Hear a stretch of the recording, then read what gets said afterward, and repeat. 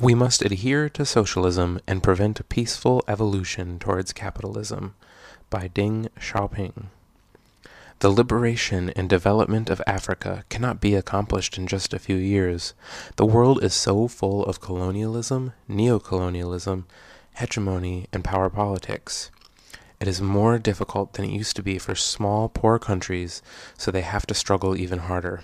The United States and the Soviet Union have held talks that showed an encouraging tendency towards disarmament. We are happy to see this. I looked forward to the end of the Cold War, but now I feel disappointed. It seems that one Cold War has come to an end, but that two others have already begun. One is being waged against all the countries of the South and the Third World, and the other against socialism. The Western countries are staging a third world war without gunsmoke. By that I mean they want to bring about the peaceful evolution of socialist countries towards capitalism. We are not surprised at the developments in Eastern Europe. These changes were bound to take place sooner or later. The trouble there started from inside. The Western countries have the same attitude towards China as towards the East European countries. They are unhappy that China adheres to socialism. The turmoil that arose in China this year also had to come about sooner or later. We ourselves were partly to blame.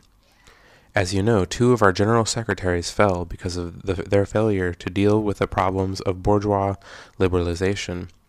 If China allowed bourgeois liberalization, there would inevitably be turmoil. We would accomplish nothing, and our principles, policies, line, and 3-stage development strategy would all be doomed to failure.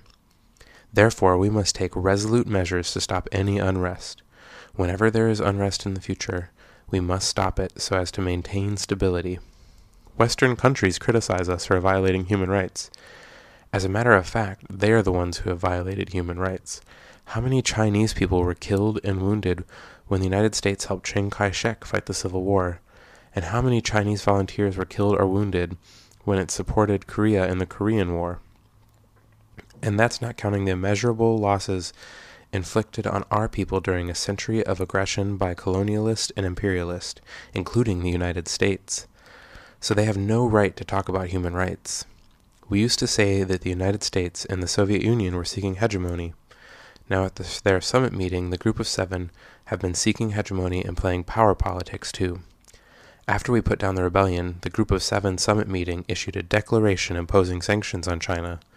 What qualifies them to do that? Who granted them the authority? Actually, national sovereignty is far more important than human rights, but they often infringe upon the sovereignty of the poor, weak countries of the Third World. Their talk about human rights, freedom, and democracy is only designed to safeguard the interest of the strong, rich countries which take advantage of their strength to bully weak countries and which pursue hegemony and practice power politics. We never listen to such stuff, nor do you. Even in the past, when we were quite weak, we ignored them. When we started fighting in the Jinggang Mountains, we had only a few thousand men. Through 22 years of incessant war, we eventually defeated the imperialists and the forces they supported, and the Chinese people stood up.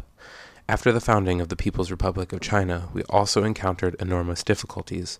The Civil War had just ended, problems were piling up at home, and abroad we were fighting a war to resist U.S. aggression and aid Korea. Actually, it was China and the United States who fought that war. The United States was a big power, and China was comparatively weak, especially in equipment.